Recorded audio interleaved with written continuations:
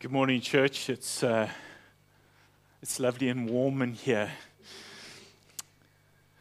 The weather has changed over the last couple of days, but it's so good to just have the blessing of having radiators that come and warm our lives in our homes and even in the church building this morning. But even more so than that is that we come once again to God's Word, and God's Word in the midst of a world that is sometimes very cold, that we can always come to the Scripture and come into the presence of the Lord in our own personal worship, but also together as when we come to times like this of corporate worship. What a blessing we have as Christians, as believers in the Lord Jesus Christ, to know the warmth of God's embrace through His Word and through the presence of His Holy Spirit, even with us today. We're going to continue through this amazing book, the book of Ephesians, and Paul, in the recent chapters that we've been going through, has dealt with some really deep doctrine, really good, sound, fundamental things that we need to absolutely understand as Christians, as believers. Many people call themselves Christians, but according to the Scripture, you only become a Christian when you understand and receive Jesus Christ by faith and through His grace. And so for you and I, if we can embrace this, and we've received Jesus Christ as Lord and Savior. When Paul writes at the beginning of the book of Ephesians to the saints in Ephesus, the faithful in Christ Jesus, those who believe, who've received salvation by grace, it's for you and for me today. And the reason why I'm saying it's very important when we come and unpack the passage this morning, as Paul moves on from all these deep theological teachings that he's had, and he's going to continue. We're going to see as he works through the practical teaching in the next few chapters, that every now and again, and even in the passage, he doesn't just give a whole lot of practical teaching, but he undergirds it.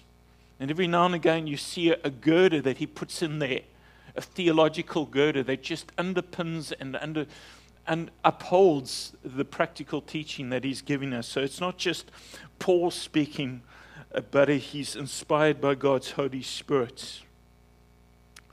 And so as we continue this morning, we're going to read from chapter 4, and I'd initially kind of split it up until verse 10, but really it should end, the portion that we're going to do this morning is end at the end of verse 6, and verse 7 to 10 really connects more with next week's message. If we got time, we'll touch on it, but for the meantime, we'll just read up to verse 6, and then we'll continue the next portion to the end of is it verse 16 for next week. So won't you read with me in the Scripture this morning from Ephesians chapter 4, verses 1 to 6. Paul writes, "As a prisoner for the Lord, then I urge you to live a life worthy of the calling that you've received. Be completely humble and gentle. Be patient, bearing with one another in love. Make every effort to keep the unity of the Spirit through the bond of peace. There's one body, one Spirit, just as you are called to one hope when you're called. One Lord, one faith, one baptism, one God and Father of all, who's over all and through all and in all." Just so far this morning, let's pray. Heavenly Father, as we come to the Word today, as we come to this really practical teaching, we pray, Heavenly Father, that you would help us to understand how utterly important it is for the body of Christ. Won't you, by your Spirit, just unpack this, Lord, so that we can glean from your Word, so that we can grow as your people. And even as this precedes the next verses that are so important in the life and the ministry of the church, Lord, as we move on through our journey in Ephesians, that you'll continue to lay by your word the building blocks in our lives. And so, gracious Heavenly Father, we just commit our time to you as we partake of this spiritual meal and pray that you'll add your blessing to it and that you'll come and meet our needs this morning. We pray this in the wonderful name of our Lord and Savior, Jesus Christ. Amen.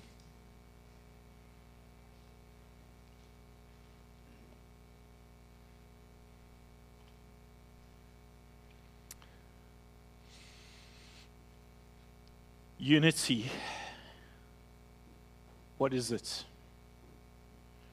And perhaps this is one area in the life and the ministry of the church where the enemy attacks, sadly. And it's something that we need to be aware of as God's people. And Paul is writing to the Ephesians, and he's saying to them, be aware of this.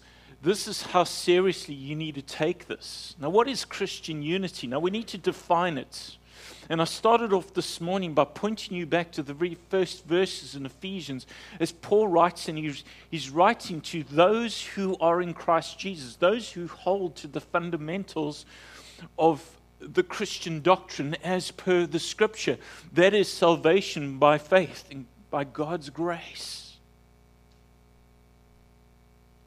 And so as we come here this morning, what is Christian unity? Many so-called Christian organizations make this appeal about Christian unity, but then we find within those groups that there are groups that do not hold on to salvation by grace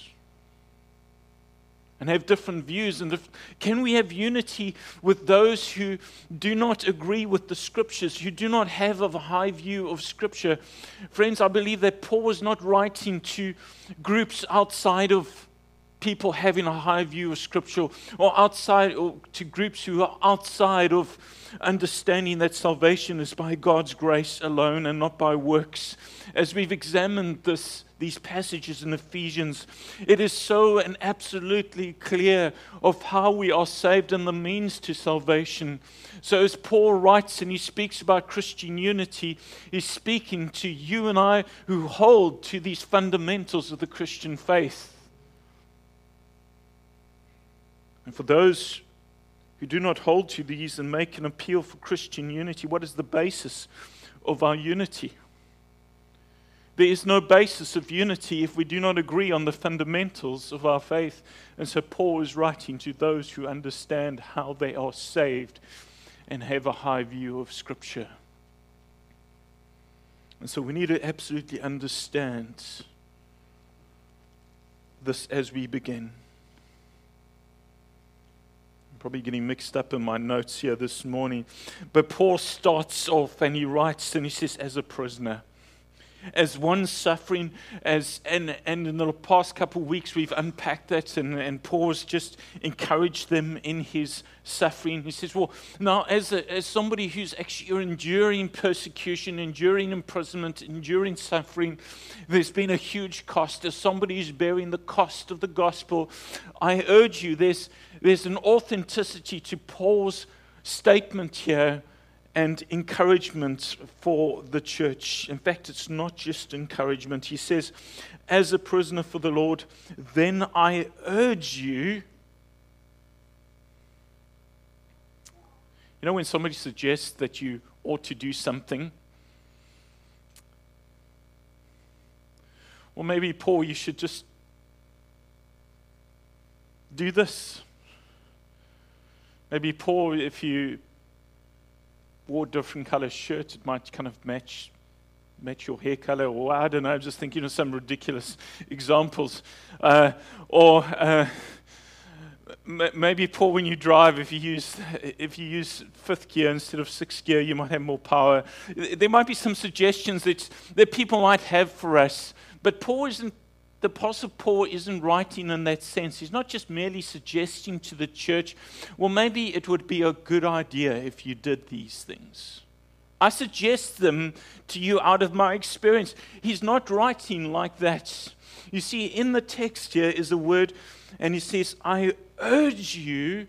There's an urgency to Paul's appeal. I absolutely urge you. This is something utterly important for the church of God.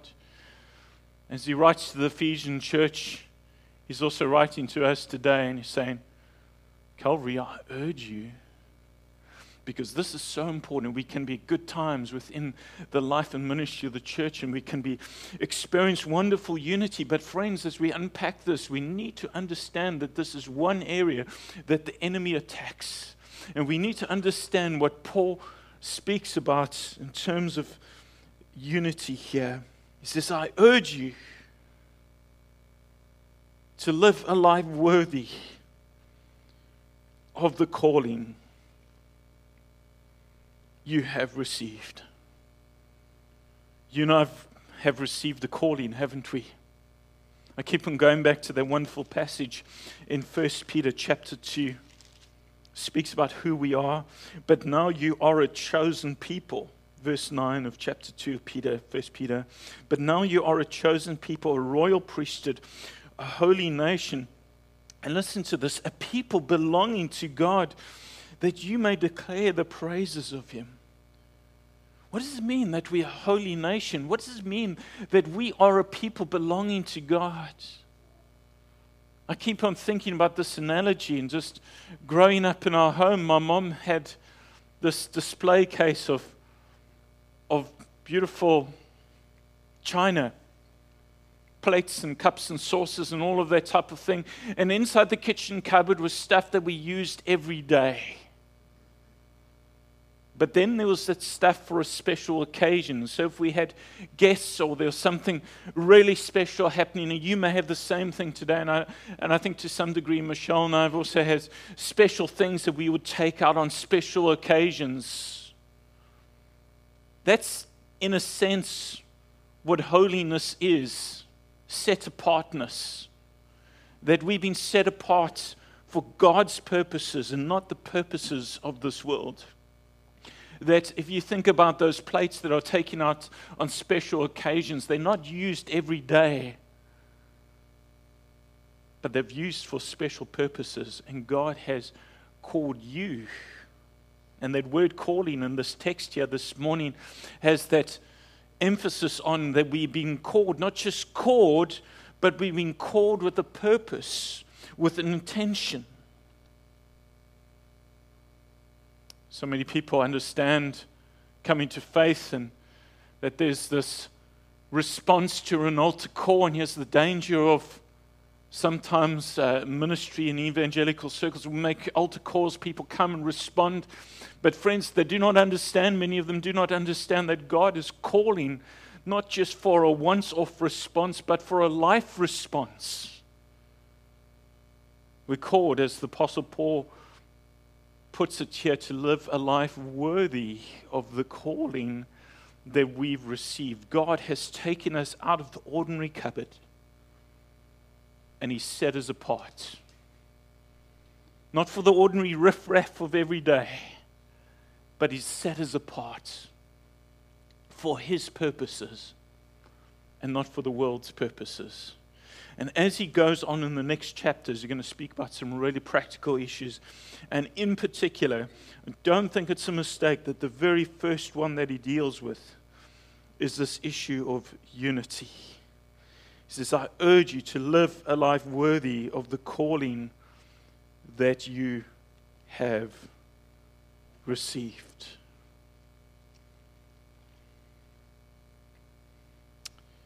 He says here,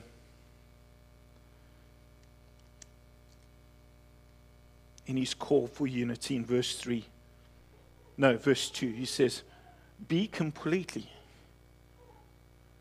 I love that word. It's very interesting that he says this. He doesn't just say be humble. He says be completely humble. What a challenge this is to sort of unpack this and think, he's not giving us any room for not doing this properly.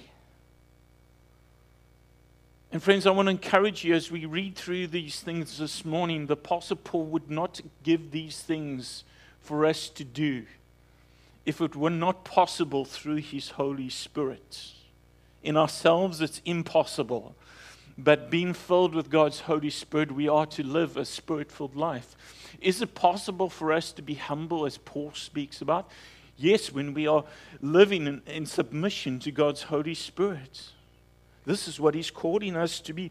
This is what He's calling us to strive for. And He uses this word completely for several words here. It says, be completely humble.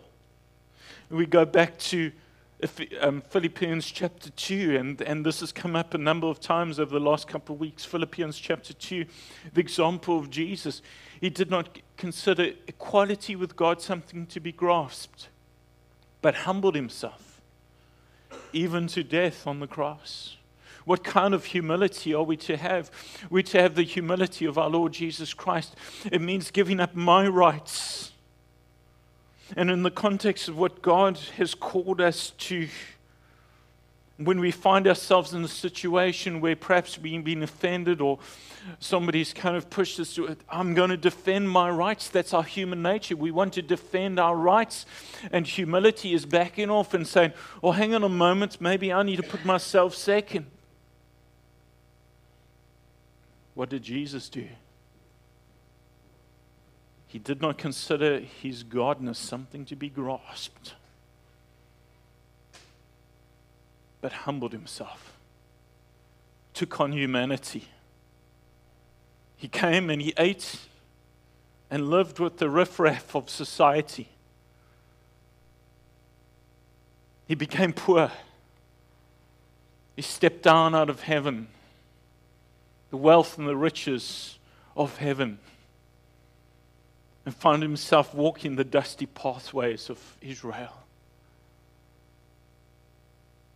eating with the poor and the sinners and the tax collectors, and then even humbled himself to death on a cross. Paul says, be completely humble. And the next word here is gentle. Remember that gentleness is fruit of the Spirit. Be gentle. Be gentle.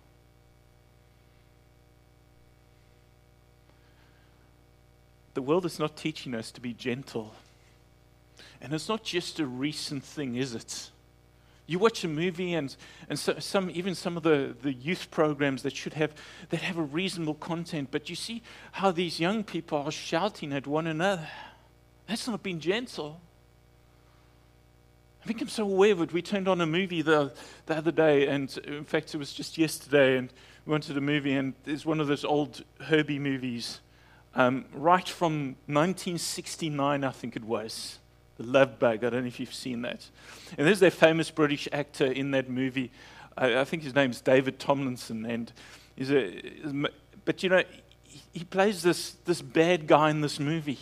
But from the word go, there's a complete and utter lack of gentleness through this character, and he's shouting and insisting on his rights and insisting on that people be equal with him in terms of his social status and all of that.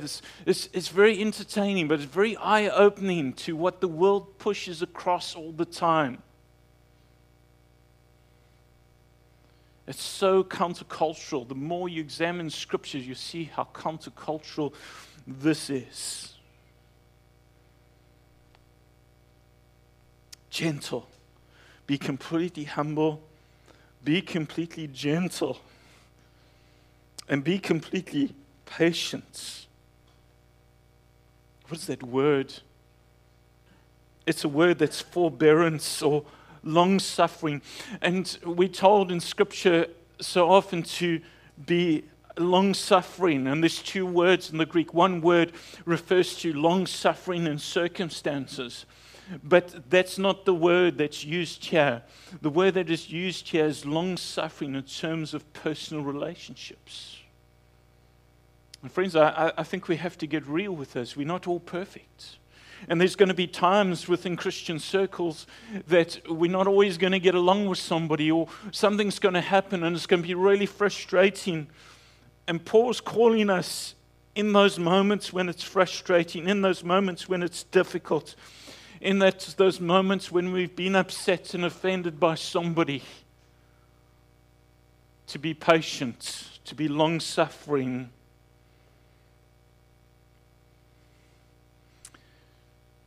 Somebody said this: long-suffering is the quality of a person who has the ability to avenge himself, but doesn't. So I've been offended by somebody, and I have an opportunity to avenge my cause and to fight back and to push myself forward in that situation and make this wrong that's been wronged against me right. And I have an opportunity to do that, but long-suffering is when I don't take that opportunity, and rather let God be glorified, and rather let there be unity, and rather let there be peace. So we're working through the Beatitudes in the evenings. Blessed are the peacemakers is one of them that are going to come up. But even this word here today, be completely patient, is that sense, be completely full of mercy. Guess what's tonight? Blessed are the merciful. How amazing is that? Because part of being unified as God's people is showing mercy to one another.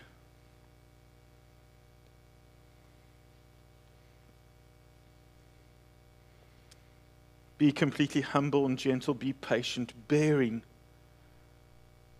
with one another. Bearing with one another in love. What does it mean when we unpack this in a practical way? Friends, I believe it means that it's understanding who others are in Christ Jesus. That is, that they're also sinners redeemed just like you and I. They may just sin in a different way to what you and I find that we sin. And when we can learn to understand that they also are the redeemed of the Lord Jesus Christ, but they're different. It helps us to forbear and to bear with one another. It's understanding the value that others have in God's eyes. And it's learning to want the very best for those we struggle with the most.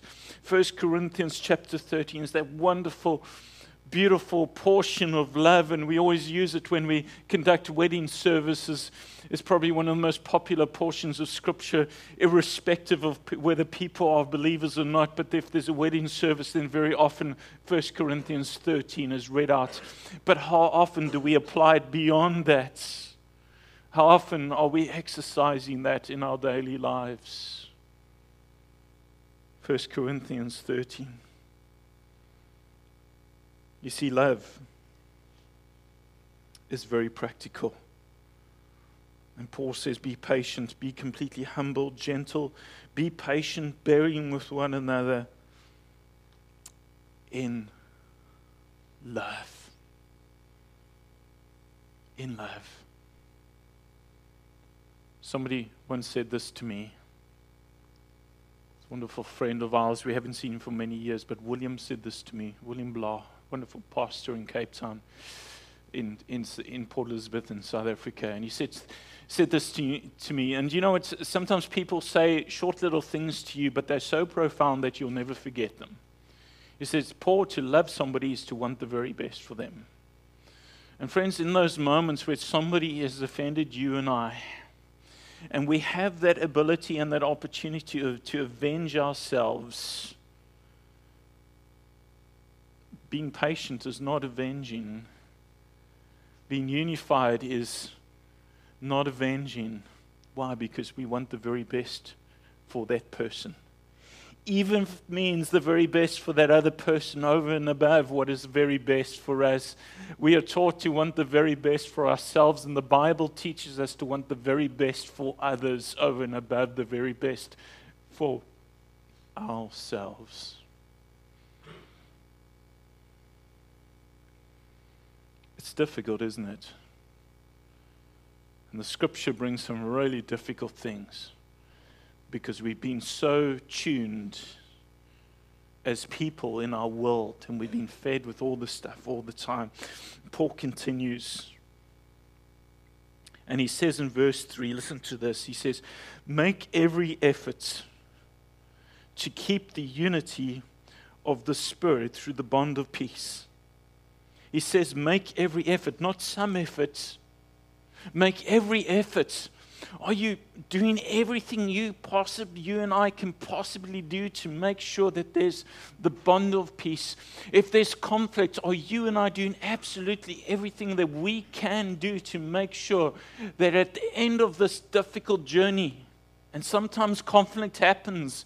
That's the reality of being human. That's the reality of being sinful.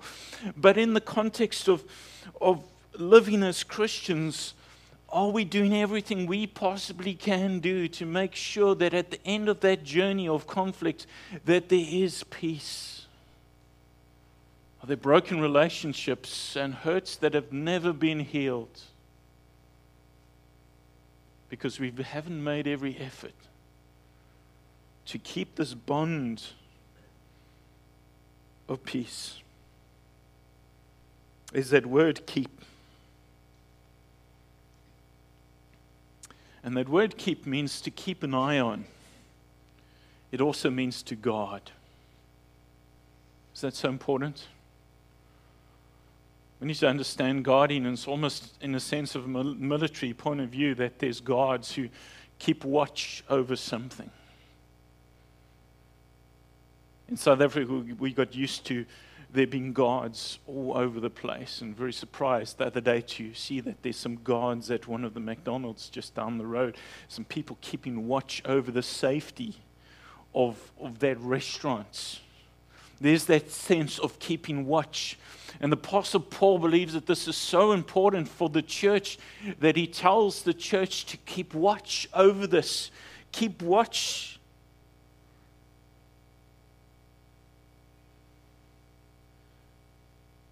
Keep watch that the unity of the Spirit keep watch of the unity of the Spirit through the bond of peace. Isn't this so powerful for us and so challenging?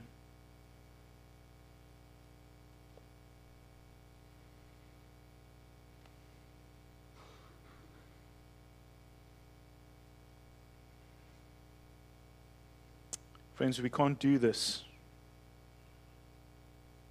We can't do this on our own. There's times in the life and ministry of churches where there's times of great blessing. Maybe other times where it's difficult. And you know what? We can't get through those difficult times on our own. We have to get through them through the Holy Spirit. And Paul writes, make every effort to guard the unity of the Spirit. To be submissive to God's Holy Spirit. To do what we can according to what God has told us. To do what we can in love, to learn to be completely humble, to learn to be completely gentle, to learn to be completely patient or merciful or forbearing with one another. Brothers and sisters in Christ who are equally loved, and Christ has also paid the price for them.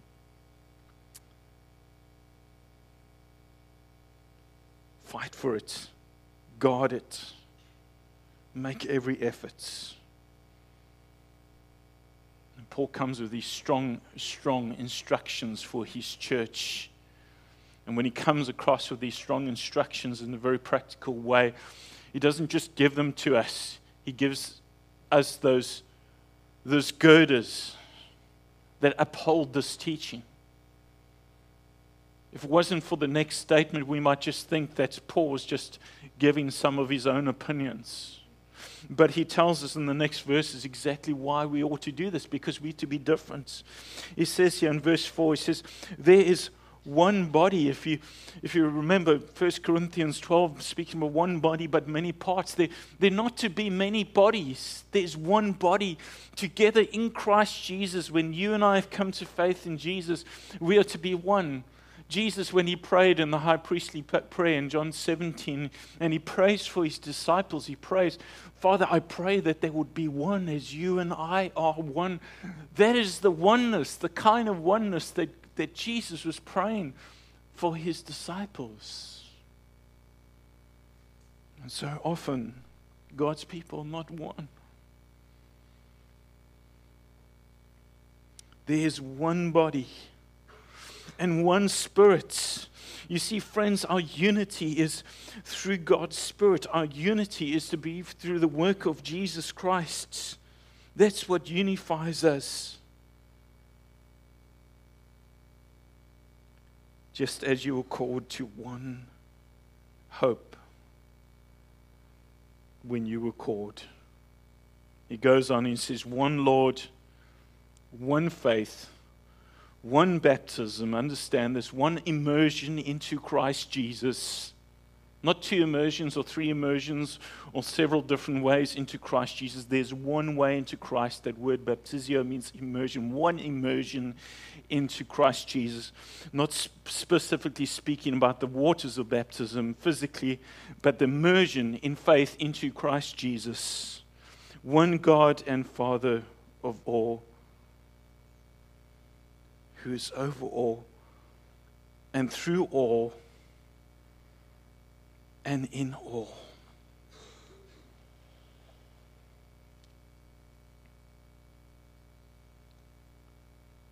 What a great reason. Why should we be unified? Why should we be together? Why should we do all of those things? Why should we learn to be completely humble? Why should we be gentle? Why should we learn patience with one another when it's so difficult to do? Because there's one Lord. There's one faith. There's one Spirit. Remember, Jesus said this. This is how they will know that you are my disciples, if you have love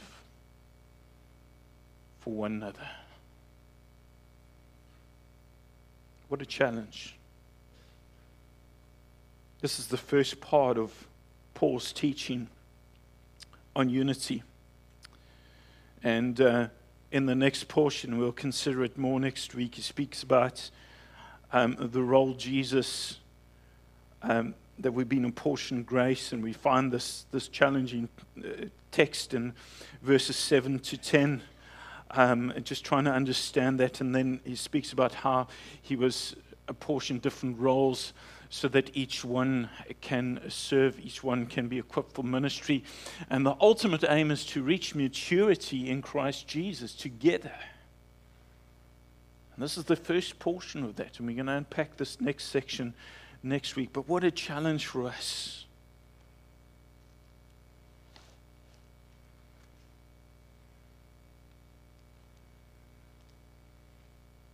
How do we do this? How do we do this? How do we make sure that this continues? We go back to verse 2. We apply this practically to our lives, whether it be amongst ourselves or maybe whether it be amongst others who may be not necessarily part of the Calvary family, but they are also believers in the Lord Jesus Christ. Maybe it's family members, maybe it's friends, maybe it's acquaintances that also identify with Christ, but perhaps there's breakdown in relationships or whatever it might be. I don't know. Maybe there's something that's happened in the past. And Paul writes and says, be completely humble. It means backing down sometimes. It means saying sorry.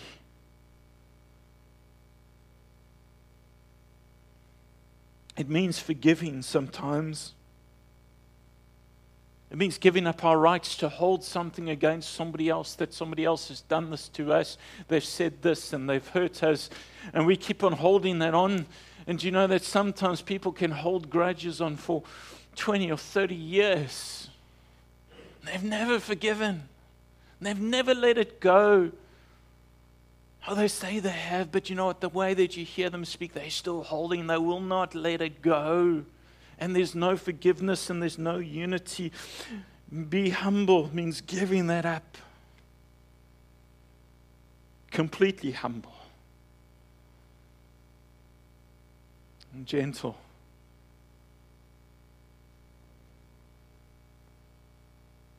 How would Jesus have dealt with that difficult person in your life or my life? How would Jesus have dealt with them? And so often in our humanity we go off, and yet here it is. It says be gentle, and then be patient, merciful, forbearing, bearing up.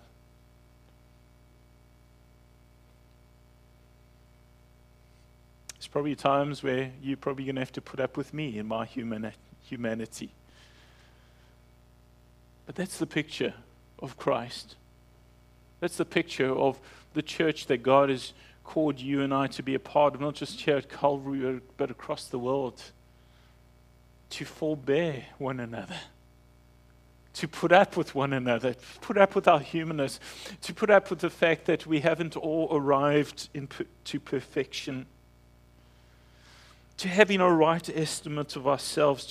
To realize that just as others haven't arrived in perfection, so that we ourselves haven't arrived in perfection. And copying the example of Jesus. Dear friends, won't you receive this?